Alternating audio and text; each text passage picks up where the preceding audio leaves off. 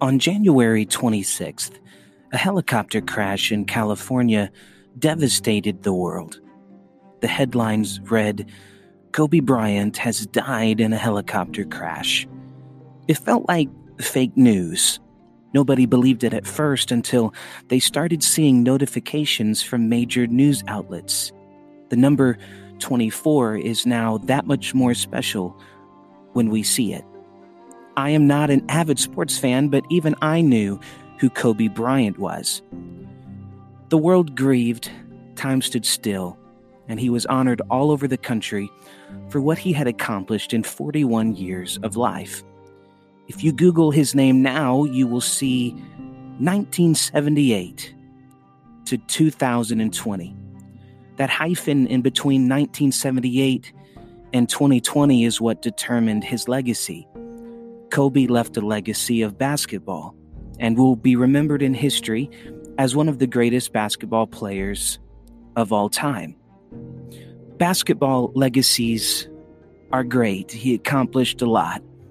He became who he was by dedicating his time, passion, and purpose into a game. Now, I am in no way diminishing his accomplishments, but if Kobe were still here, I'm sure he would say, one day I'll have more time to dedicate to other things. One day I'll do this. One day I'll go visit this destination with my family. Reality is, most of his time was dedicated to basketball, and that ended up being his legacy. What kind of legacy do you want to leave behind? How do you want to be remembered? Because the news outlets only pay attention to death for about 48 hours max. And only what you do for God will last forever. Everything else is a passing statistic. Guys, thank you for tuning in. Today we're going to talk about leaving a godly legacy. I am currently outside of a Starbucks, so you may hear a little bit of background noise in today's episode. If so, I'm sorry about that. Sometimes you just have to do what you have to do to make the episode happen. And I'm excited about today's topic. We're going to look at 3 things on how to leave a godly legacy. Thanks for tuning in. Let's go.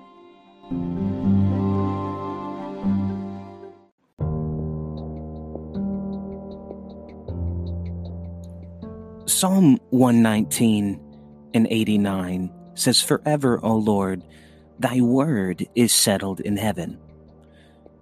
We need to start today by asking, what is a legacy? Well, if you look it up by definition, a legacy is anything handed down from the past, as from an ancestor or predecessor. How do we leave a legacy that will last forever? How do we become more than just another passing statistic on a timeline or a sad story on a news screen? Joshua chapter 4 and verse 20 says, "And those 12 stones which they took out of the Jordan, Joshua set up at Gilgal. And he said to the people of Israel, when your children ask their fathers in times to come, what do these stones mean? Then you shall let your children know, Israel passed over this Jordan on dry ground." When Joshua crossed the Jordan, he had them gather 12 stones. Those 12 stones would symbolize and point back to the goodness and delivering power of God. It would be a reminder for their children that God will always come through right on time. And for the sake of today's illustration, let's reach into the Jordan and pick up some legacy rocks. These will stay here after we're gone. Legacy rocks don't point to me, they point to Jesus. Legacy rocks are not set out for me, they're set out for my children and their children. What kind of legacy do you want to leave? Well, today we're going to pull out 3 rocks rather than 12. But if you'll leave these 3 rocks in your life, you will be living a godly legacy. Grab a legacy rock and let's go. Look with me in Matthew 16 and 18. "And I say also unto thee that thou art Peter, and upon this rock I will build my church, and the gates of hell shall not prevail against it. Some rocks cannot be moved by time. And if you will ground your life in the Word of God, like we're going to do today, let's reach into the Jordan, let's grab some stones and let's leave a legacy there to show what God has done. The first legacy we'll be talking about today is a legacy of prayer. When you live a life of prayer, you are not just investing into your present, you are investing into your future. Cornelius was an example of building a legacy of prayer. Look with me in Acts 10:4. And when he looked on him, he was afraid. And he said, "What is it, Lord?" And he said unto him, "Thy prayers and thy alms are come up for a memorial before God." The Gentiles experienced the power of the Holy Ghost because somebody built a legacy of prayer before God. When Jesus taught us to pray, he said, "Give us this day our daily bread," because we can't live on yesterday's devotion. We need to be actively building a legacy of prayer and devotion before the Lord. The second type of legacy would be a legacy of people. To build an earthly legacy, the world will tell you to invest everything you have into yourself so that you can become your best self. They'll tell you whatever you need to do to be successful, you do it, and you climb over whoever you need to climb over and knock down whoever you need to knock down. You do whatever you need to do to be you. But Scripture paints a very different picture on the legacy canvas. God's legacy will never revolve around you. Leaving a godly legacy leads you to live your life for others. You will leave a legacy by the people that you invest into. You see, one day, Nathan French will be gone.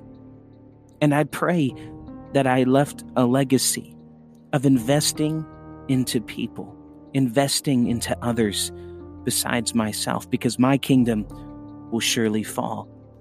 Mark 16:15 says, "And he said unto them, Go ye into all the world and preach the gospel to every creature." Take time to make that phone call. Send that text message, even if they never respond. Live your life investing into people besides yourself. Invest into others. I am a product of people that invested their time into my heart and my spirit. And I owe everything that I am to people who took time that they really didn't have and they gave it to me because they believed in building a legacy of investing into people. Our number one goal is to go to heaven. And our second greatest goal must be taking others to heaven with us. We just had Brother LJ preach our Reset Youth Rally here in Jonesboro, Georgia, and what an incredible time of fellowship that was with him. He's such an amazing man of God, and he preached about how life's greatest tragedy would be to be close to Jesus and not know him and go to hell. But life's second greatest tragedy would be to go to heaven and not take anybody with us. You see, I want to go to heaven, but I don't want to go alone. And if I'm going to leave a godly legacy, I have to invest in people.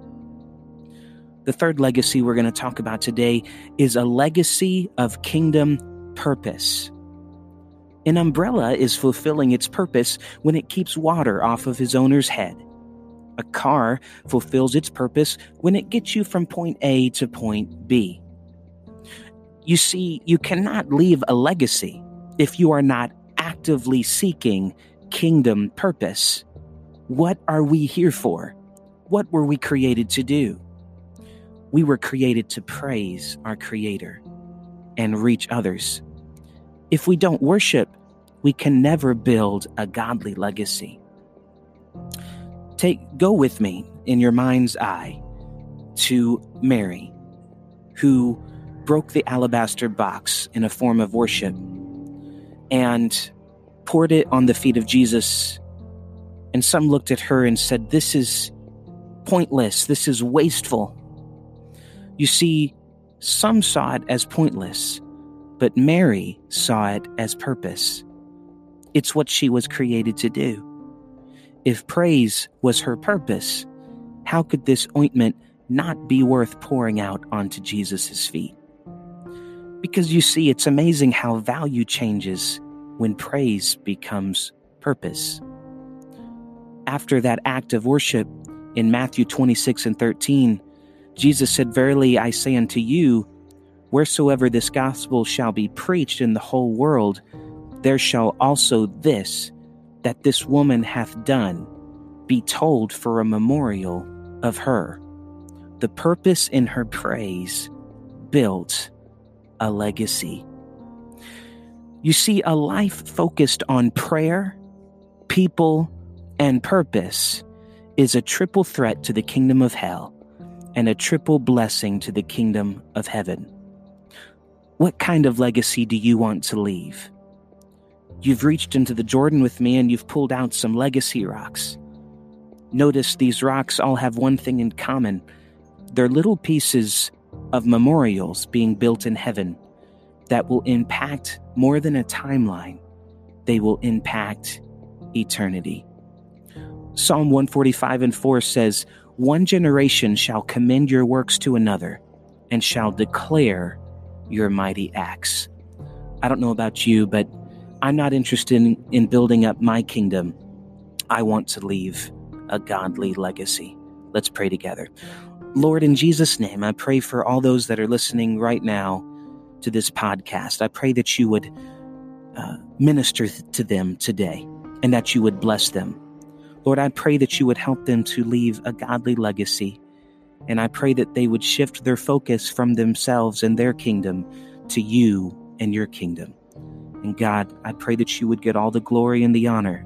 We will give it to you in everything that we say, in everything that we accomplish, and in everything that we do. In Jesus' name, amen.